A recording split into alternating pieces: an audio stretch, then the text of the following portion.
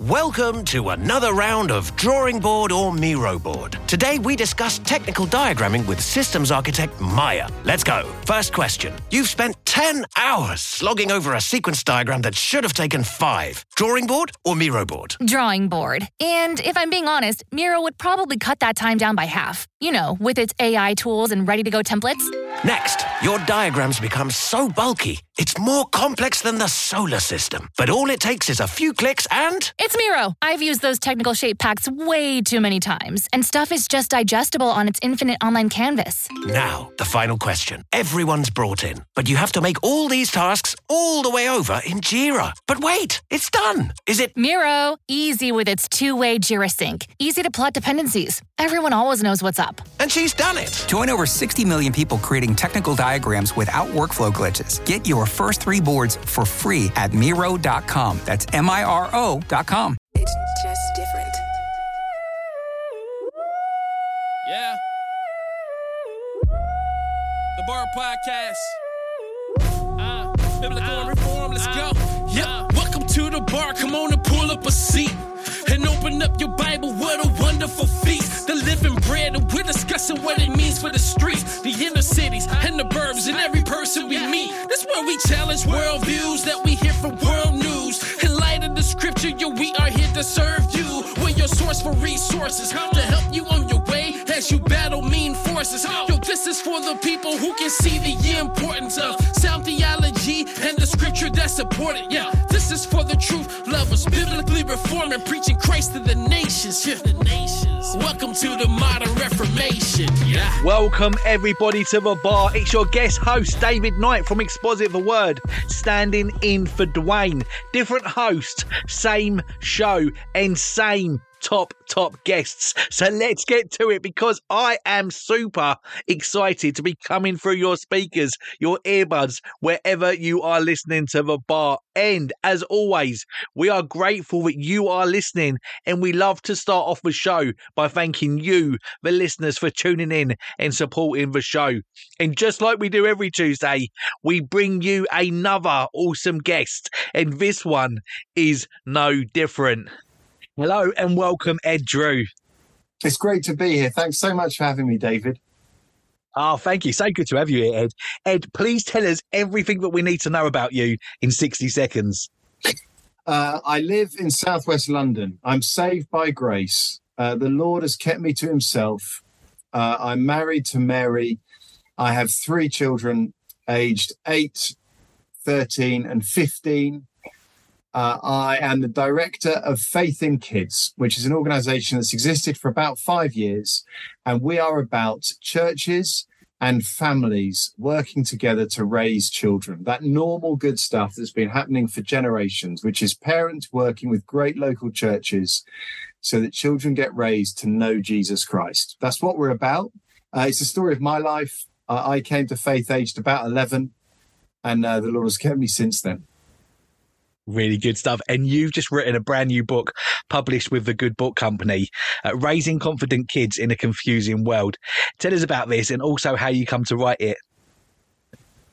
It's a book that came about after a conversation I was having with a chap called Ed Shaw, who runs Living Out. And Living Out are working to help churches and individuals with an orthodox view of sexuality and gender to know, what does it look like to be Christians? What does it look like for churches to welcome people who are same-sex attracted, living a celibate lifestyle? And he was saying that as he educates, trains, gets invited to churches, he said what's incredible is most of his time is not spent talking about sexuality or gender. It's spent talking about identity. He spends his time explaining that to be a Christian is primarily about identity. It's about who we are. It's about who God says we are. Because what he finds is once churches and individuals understand that Christianity is not about primarily behaviors, it means they become more welcoming to people who are, I guess, not leading that orthodox, godly lifestyle. Yeah. So that they can welcome them in without fear that their church is being infected or changed. I found that fascinating. And he finished the conversation by saying, with a twinkle in his eye, of course, said, if only we could tell children this. Because he says, for most adults, it's news. If only there was a way of telling children that they are defined not by their behaviors, not by the grades they get or how fast they are in their school sports day, but by who God says they are, by who Jesus, their Savior, announces they are. That's where it started. And what a great message, Ed. So good. I know you spend a lot of your time around young people as the director of faith with kids, just like you were saying. We seem to live in such a strange time, don't we? We've had the lockdown, the increase in technology use, and now a whole wave of these confusing messages around gender and sexual ethics bombarding our children on a daily basis. Have you noticed much of a difference in how children are coping with these things, Ed? I think there's probably sort of two opposite answers I could give. The first is our young people, our teenagers in particular, I think are finding these difficult days. So I am told that statistically, we're living through a teen mental health crisis. I know some families who are going through that. So I would say that through issues that many very clever people, far cleverer than me, are investigating, these do seem to be difficult days for young people for some of the factors you're mentioning. I think our young people are feeling under pressure from their peer group, perhaps from their schools as well, and from a variety of other places. I would also say that children and young people are resilient. We need to remember that children and young people, they find their security from mostly the messages they hear around them from those who love them the most. So a message of my book is, parents, you're doing a great job if you're loving your kids and if you are teaching them of Jesus Christ. So that is also the other thing to say, which is for parents, it can feel intimidating. It can feel like it's us against the world. It can feel like our children are sort of being, I don't know, at peril. Now, we live in a fallen world and it's difficult, but I do want parents to hear God has you and God has your children, and to be standing on the rock that is Jesus Christ means our children are more resilient. They are more likely to flourish. They are safer. The gospel is for the harder days. Yeah, so true. And as Christians, we know that we are made in the image of our Creator. Why is it such a good place for a youngster to gain confidence, Ed? Look, we're created beings. We are not the creator. And social media, Instagram, it lives off the idea that you are free to create who you are. And that sounds so appealing, and it's doing wonders for social media, but it's not true.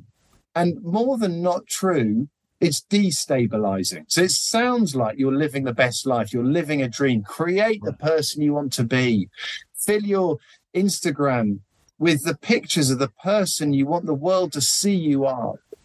But that's incredibly shallow. And also, when a difficulty comes, you're left saying, is this me? Did I cause this? Is there any way out? What if I want to change? What if I don't like the person I was yesterday?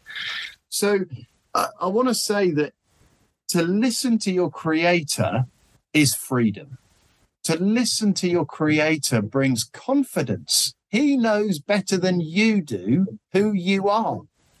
So this is a message of freedom for our children. And I think as Christian parents, we can be on the back foot, thinking that we have got some sort of indoctrinating, nasty message we're telling our children. It is the opposite.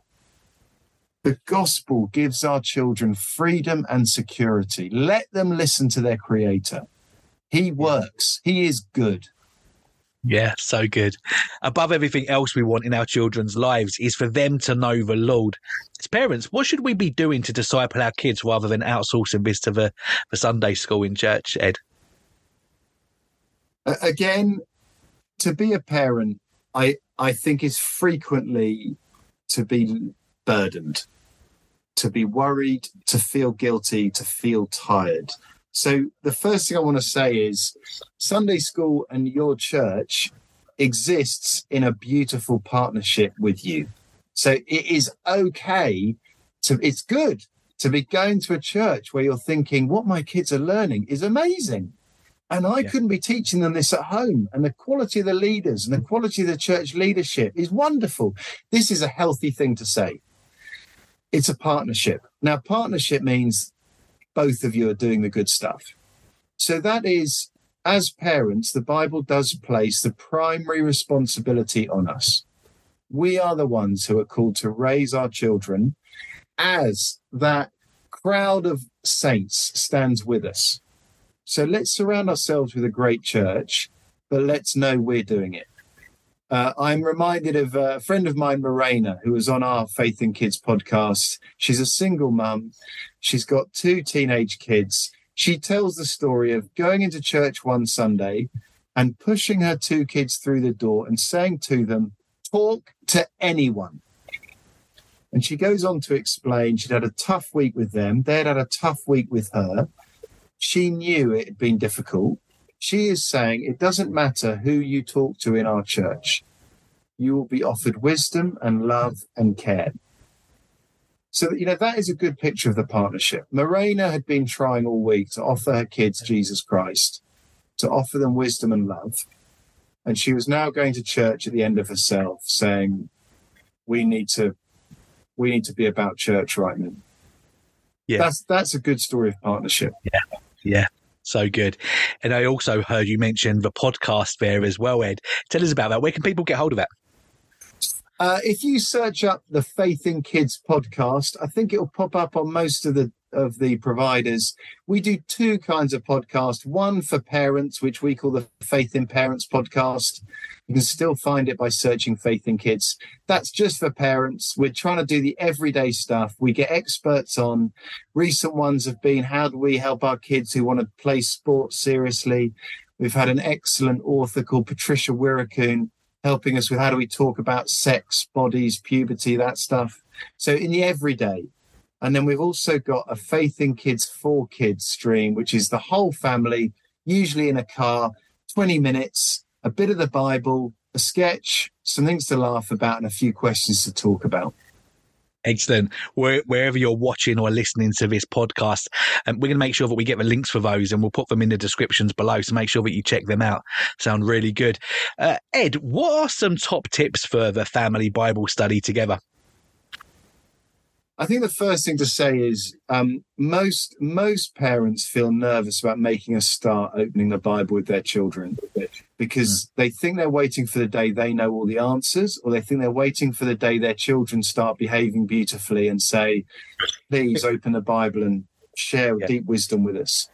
Please don't wait for either of those 2 things to happen. In my experience of parenting and my children, neither have happened. I have not become the world's greatest expert on the Bible, and my kids have not become perfectly well behaved.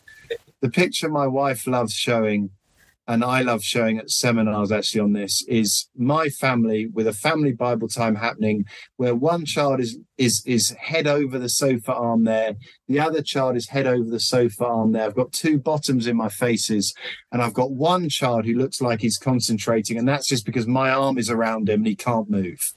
So my wife took that picture to say, this is what the author of family Bible time books looks like when he's leading a family Bible time, which is it's a bit more chaotic than it could be, but my family is like that normally.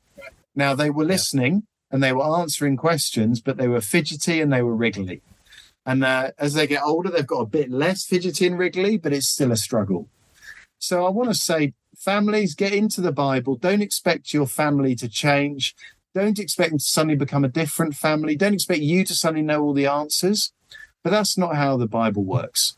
The Spirit is at work. We open a bit of the Bible. We may even start a timer of just 10 minutes if we're starting out, and say to the children, when this buzzer goes off, we're stopping. We're just going to pray to finish. In other words, it's not going to be tortuous. We're just going to have a chat about a few verses in the Bible. I make the habit of thanking my kids at the end, because It's normally the highlight of my day. It's also normally very frustrating. In other words, I want this to be the highlight, and it never quite goes as well as I want it to, but it's gone well enough.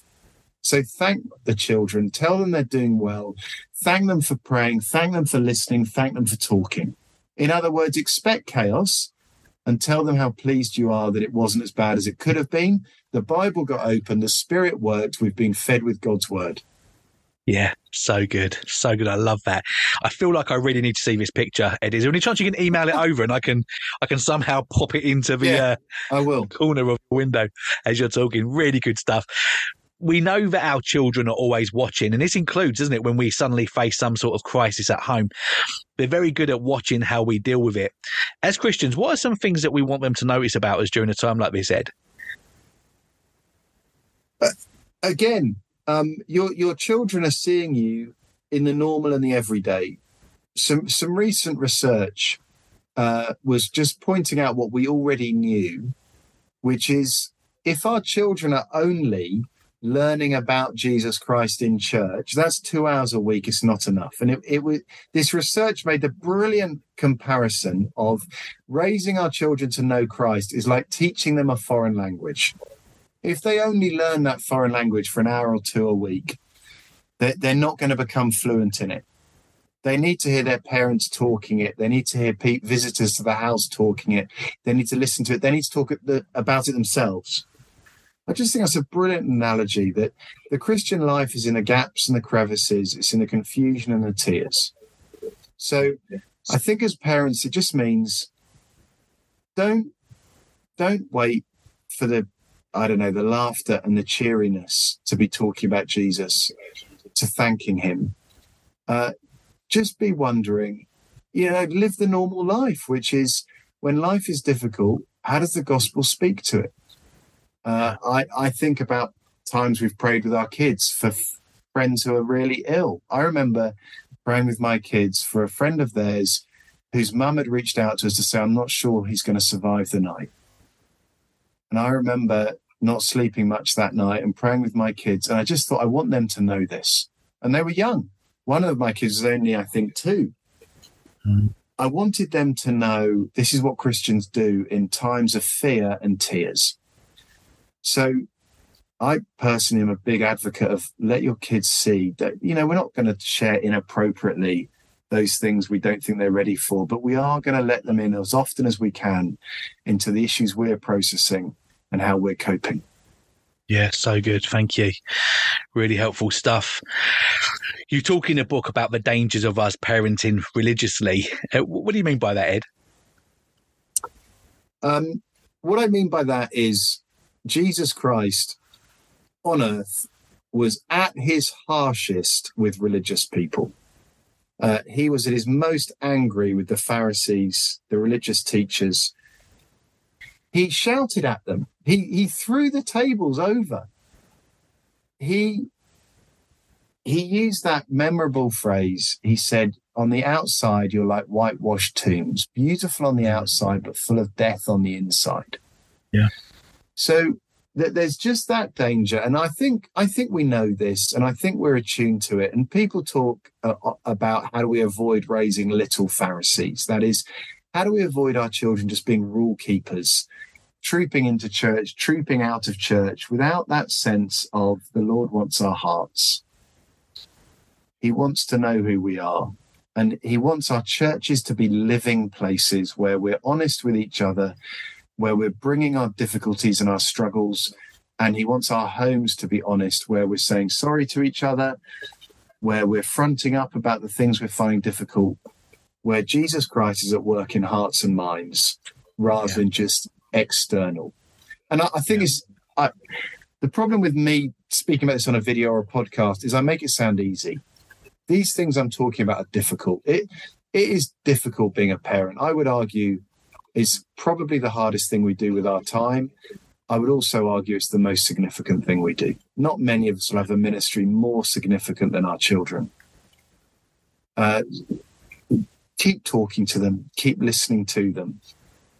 Don't give up. Don't become cynical. Don't get hard-hearted.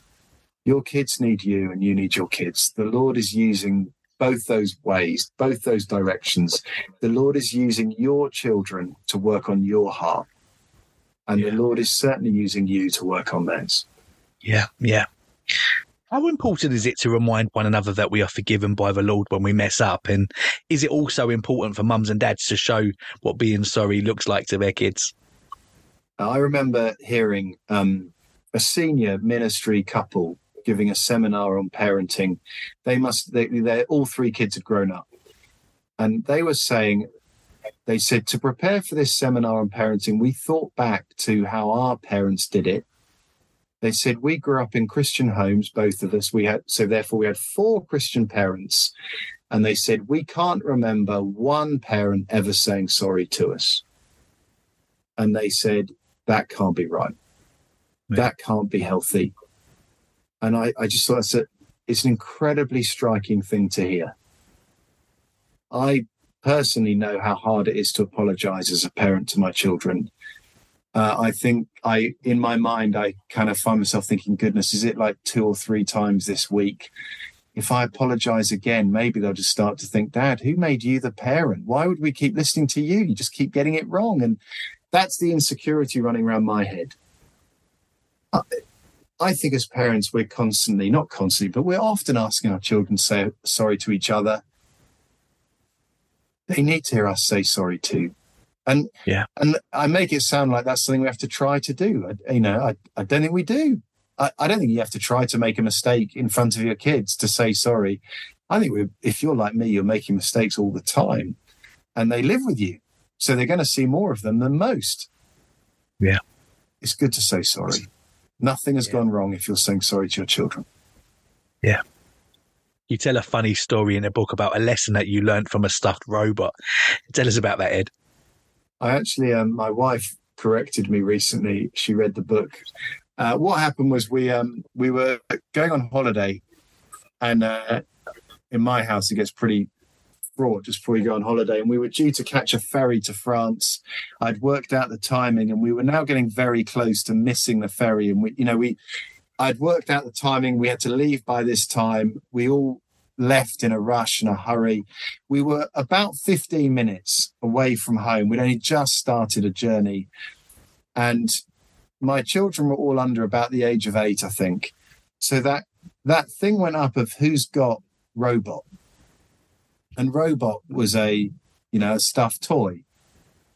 And I was driving, and I remember thinking, we're in real trouble. We need Robot. So each of my children has had a different blanket or soft toy growing up that they have needed in bed. It's really common for children. They get really manky and threadbare, but they're absolutely loved. So we were looking around the car, and we couldn't find Robot. And I went through in my mind, and I thought, are we going to have to go back? And my wife and I didn't really have to talk about it, because we both knew we don't think our son had ever slept without Robot. And I want to reassure parents listening, if you're in that stage of life, my son now really does sleep without Robot. Okay. You're not going to grow up with a 30-year-old who still needs Robot.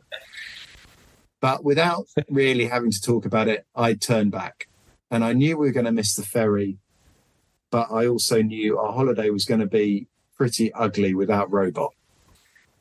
So we turned back, we got Robot. And I tell that story because if I showed you Robot, he is a deeply unimpressive soft toy. He is manky, he is smelly, he is threadbare. Bits of him are falling off, but he's loved. Yeah. And my son wouldn't have been able to, he wouldn't have put up with us giving him another soft toy. We could have bought him a brand new one, way bigger, way more expensive. He wanted Robot. That's how precious our kids are to God. That's how precious they are to our Creator. Our kids may be grubby. They may be a bit smelly. They may not do everything just right. They may not be perfect. They may not be as impressive as some kids in your church or their school. But they are known perfectly to their Creator. They are loved perfectly. He is for them, and he'll never leave them behind. He'll never be without them. He is with them all the time. And if they're trusting in him, they are safe forever. And as a parent, I need to be told that. I need to be told your kids are safe. Bad things are going to happen to them. They'll get injured. I'll weep over what happens to them, but they're safe because their creator is never going to leave them behind. He's never going to let them go. Yeah, so good. You've hinted at this already, but I think it's so important. Social media fuels people to compare their lives with others, and kids are no different, are they? What wisdom can you share with us about kids and the use of technology today, Ed? So again, there's kind of two things to say at both ends of the spectrum. The first thing is as parents, let's not fear social media. Most families' arguments are around screens. So I'm really clear that they're a cause of enormous upset and difficulty, and social media is a cause of huge problems. So I'm not saying we just leave our kids to it. We wouldn't do that with anything that's dangerous. But as with everything that is dangerous and fallen and broken and hurtful, the Lord has it, and he is stronger. Christ has won over everything that is dark. So in him, we can trust him. So the first thing to say is, let's not make out that we as a generation of parents have a whole heap of problems that no one has ever faced anything like it before. The Lord has taken previous generations of parents through very difficult times, and he has conquered. But social media is difficult. Its main temptation is to tell our kids, this is who you are. And your worth is defined by how many ticks or likes or shares or whatever you get. You are defined by what others say of you. That's a lie. It's just not true. They are defined by who God says they are. Everyone, every human being, the whole of creation is defined by our Creator. And the reason we want people to know about him is because they're finding out the truth. They're finding out they're created, and they're finding out they have a savior.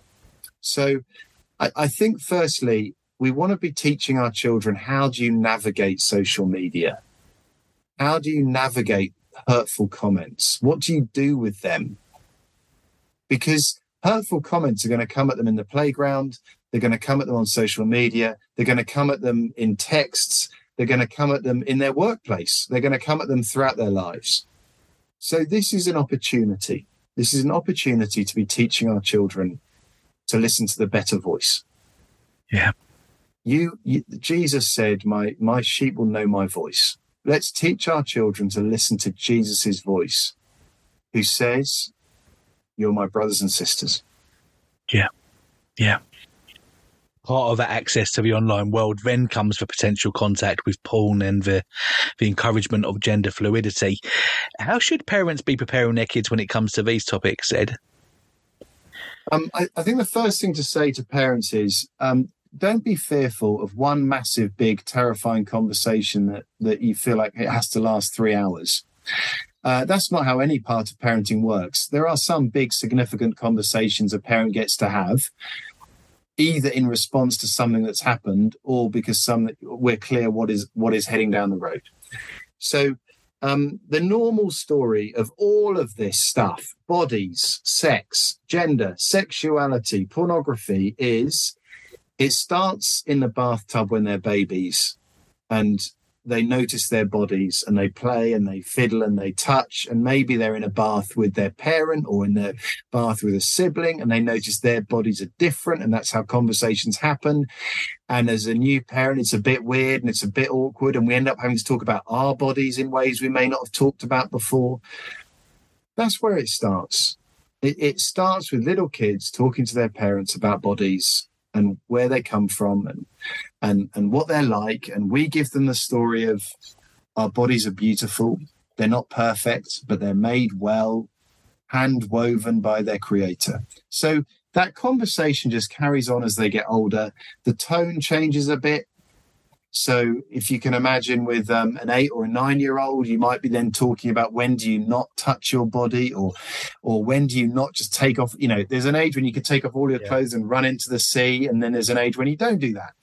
And so you just help your kids to navigate that. And equally, this issue of pictures of naked bodies. There's an age where you just want to be teaching your kids, we don't look at pictures of other people's bodies that are naked. And if you see those pictures anywhere, you should turn off the screen or close the book or the magazine and walk away and talk to me about it. So I think we just talk about helpful pictures and unhelpful pictures, and pictures we can look at and pictures we try not to look at. And then that word pornography gets introduced maybe when our kids are 10 or 11 or 12. The data says half of children have seen pornography by the age of 11. So I want to say to parents, wouldn't it be great if they have had a conversation with us first about helpful and unhelpful images? I had that conversation with my son recently. My son is 13. I just reminded him, I said, look, we talked about pornography. And I just said, I think it's inevitable in the next few years, you're going to be shown pictures, images, films. And he told me he hasn't yet seen that. I believe him. And he said, what, how can you be so sure that I'll be, and I said, look, I can't be sure, but I think you probably will. I might be wrong. And we just talked about what he'll do. He doesn't need to be afraid. He doesn't need to be embarrassed. We just get into these conversations, and you mentioned gender fluidity. In some ways, that's a complicated phrase for something very simple. That's just God made boys and God made girls. And we talk about the difference between their bodies. The Bible is big on the difference in the bodies. And these conversations just happen naturally. It's not possible for a boy to become a girl, and it's not possible for a girl to become a boy. But boys don't have to play rough games, and they don't have to be muscular, but they can be.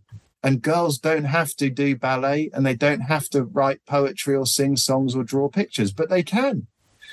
The Bible gives huge freedom for girls to climb trees and play rough sports, and for boys to write poetry and sing songs. Boys can be boys, and there's freedom in it. Yeah. So good. So good. Ed, every mum and dad's dream is to see their kid make a profession of faith, and therefore wanting to go on in their faith and make the next step. What advice do you have for helping mums and dads understand if this is a work of the Spirit instead of them wanting to please mum and dad? You're absolutely right that our children growing up to be Christians is really what we want. And usually those things we want the most, for the good, they shape our decision making. So that's great. So it means if we want our kids to be Christians, it means we're prioritizing church. We're prioritizing getting great Christian role models in their lives. We're doing our best to just be wondering, what are the things in our lives that get cancelled? What are the things that get ignored? But what are the things that get respected and prioritized? So on the one hand, the things we want do change our decision making. So I hope Jesus Christ is changing our decision making. I hope he is affecting the decisions we make as parents and as Christians. But also let's know, as you are absolutely right, our children belong to the Lord and not to us. Our children's salvation belongs to the Lord and not to us. Christ is the author and perfecter of their faith, not us. And people use that phrase, don't they? God has no grandchildren. He calls children to himself as children or as adults. So therefore, as parents, let's not think we have all the answers. Let's not think we need to have all the answers. Let's not hold up to great acclaim those people in our church whose kids are Christians, and let's not secretly wonder what those other parents got wrong whose kids aren't Christians. It's rarely that simple. Undoubtedly, there are things to learn from both sets of parents. But let's pray. I ran an evening when I was working for a church for parents to meet Sunday school leaders, over a cup of tea in the evening. And I had one dad who was a head teacher who walked towards me with tears streaming down his eyes. And I was thinking, what on earth has happened this evening that's caused this? So I called him over and said, what's happened? And he said, do you know, I thought I was the only person in the world who prayed each day for my boys. And I've just discovered there's another man who prays every day for my boys. And it was his boy's Sunday school teacher. I mean, that seems right to me. Pray for your children and get others praying for your children. And be ready for it to be difficult, but the Lord might give you a very easy journey. Yeah. I found this part of your book really, really helpful. You talk about preparing our kids for that second Sunday, the Sunday that once they've left home and have the freedom to choose whether or not they're going to go to church. Tell us about that, Ed. I made the point, if you actually look at the data, if you ask a bunch of sort of 17-year-olds, will you be going to church in 2-3 years' time? They normally 90% say yes. In other words, if they've grown up in church, when you know, that's a beautiful thought. 18 years of great church. Everyone in the church knows their name. They know everyone's name. Maybe they complain. Maybe they get a bit bored, but they sit between their mates. People talk to them. People love them. People invite them round to their homes. They think they're going to keep going to church. So probably the first Sunday after they leave home, probably they'll go to church again, because maybe it's what they have always done. Maybe it's what mum and dad have always prioritized. So going to church is going to be very normal. But imagine that first Sunday in a new church. Perhaps no one knows them. Perhaps they know no one. It's not often in life we put ourselves in that place where we walk into a strange place with strange people and know no one. And the thought is going to go through their minds, am I going to come back next week?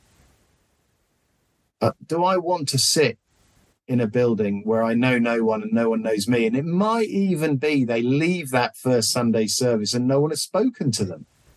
What would make them come back the second week? We just need to be clear that church going, a pattern of church going, the religion of church going is not enough. Yeah. What is going to get your children to church on the second Sunday is faith.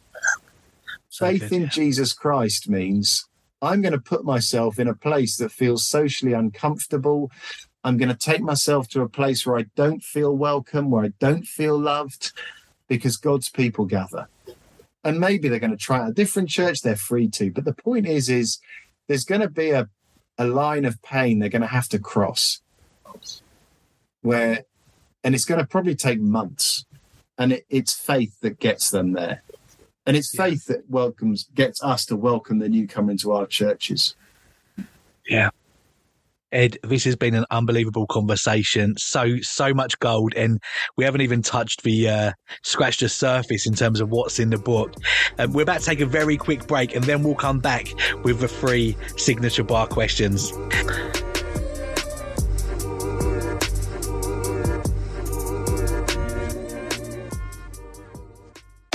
Welcome to another round of Boardroom or Miro Board. Today we talk retrospectives with Agile coach Maria. Let's go. First question. You've spent 2 hours in a team retro, but the only input you've heard is Dave's. Boardroom or Miro Board? Boardroom. In Miro, Dave can't hog the space because everyone can add thoughts anonymously, online at the same time. Correct.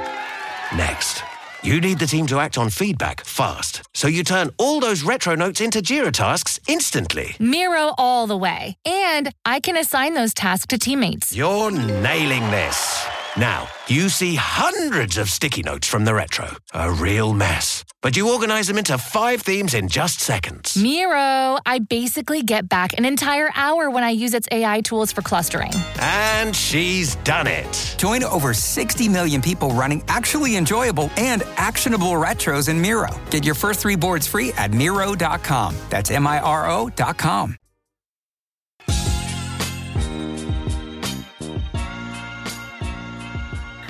So, Ed, as you know, every single guest that comes onto the bar gets asked these 3 very important questions. Are you ready? I'm ready. Question 1. What kind of music do you listen to? I grew up with my brother listening to U2, so I've sort of inherited that. I grew up with U2. I love listening to them. I am a fan of Coldplay, which feels like the middle-aged answer. I find in the car, my kids love singing to George Ezra. So I often put on George Ezra, but if I'm really honest, I'm a soft parent and I just want my kids to sing along. And also, I am also clearly that Christian who just finds praise music more and more the thing I love listening to. Yeah, brilliant. Next signature bar question. What book or books are you currently reading? By my desk at the moment, I have a book about Rwanda, the genocide there. I was fortunate enough to go to Rwanda, so I'm reading a book about the genocide, which is hard reading, but I think is brilliant. And I also I have to prepare for our podcasts, and because our podcasts are often about childish issues, kids issues, I'm reading at the moment 101 great big questions about God and science to prepare for a podcast with some scientists who are Christians. Excellent. And do you have any plans to write any more books, Ed? If I can tell you a secret, I found writing the book, Raising Confident Kids, incredibly difficult. And most people with any part in my life found it difficult too. I felt like I was ruining everyone's life. I didn't find it easy. So I'm in no rush to write another one. I've written 3 books of family Bible times. They were much easier to write. I'd love to write another one of those because I think families need help with that. Yeah, brilliant. Well, we'll make sure that we've got the links to those as well. And I'm so glad that you did squeeze out this one, Ed, because I think it's so helpful. Last signature bar question. What podcasts or sermons do you listen to, if any? I suspect you hear this answer a lot, but I love Tim Keller's preaching. At the time of recording, he died in the last month. I am so grateful to him because he shows how the Bible speaks to every single aspect of life. And I can't imagine a life lived better. So I love listening to Tim Keller's preaching. I also could recommend another kids podcast, which my kids are going to, which is the Real Cool History for Kids. It's a history podcast for children, and I've enjoyed listening to that. And it's presented by a Christian, and she does her best to get Christ there. Yeah, oh, great. Really good stuff. So, Ed, before we let you go, please take a moment to let us know your closing thoughts and also let people know how they can follow you on social media. Yeah, you can find us at Faith in Kids, all one word. We're on Instagram, we're on Twitter, we're on Facebook. We'd love to help you and support you. We have a website, faithinkids.org, and you can find all of our resources. Most of our church resources are free to download. Everything is free to download on the website. But you can also find links to books that you're mentioning. And if we can help, just drop us a line. We'd love to hear from you. Follow us, let us help you, and pray for us that we would serve families, churches, and Jesus Christ for his glory. Thank you, Ed. Thank you.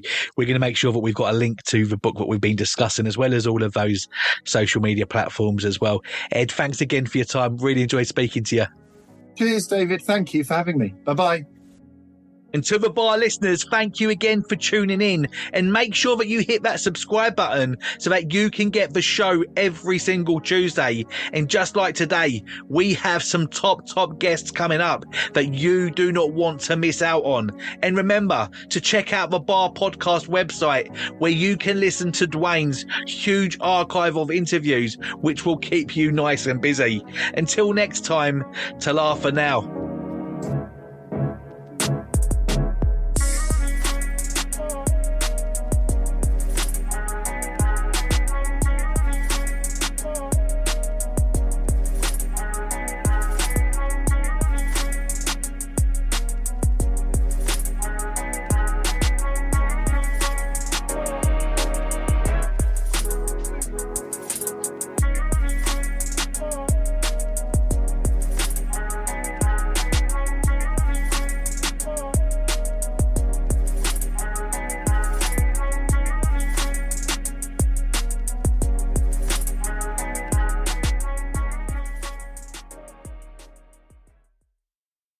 Welcome to another round of Drawing Board or Miro Board. Today we discuss technical diagramming with systems architect Maya. Let's go. First question. You've spent 10 hours slogging over a sequence diagram that should have taken 5. Drawing board or Miro board? Drawing board. And if I'm being honest, Miro would probably cut that time down by half. You know, with its AI tools and ready-to-go templates.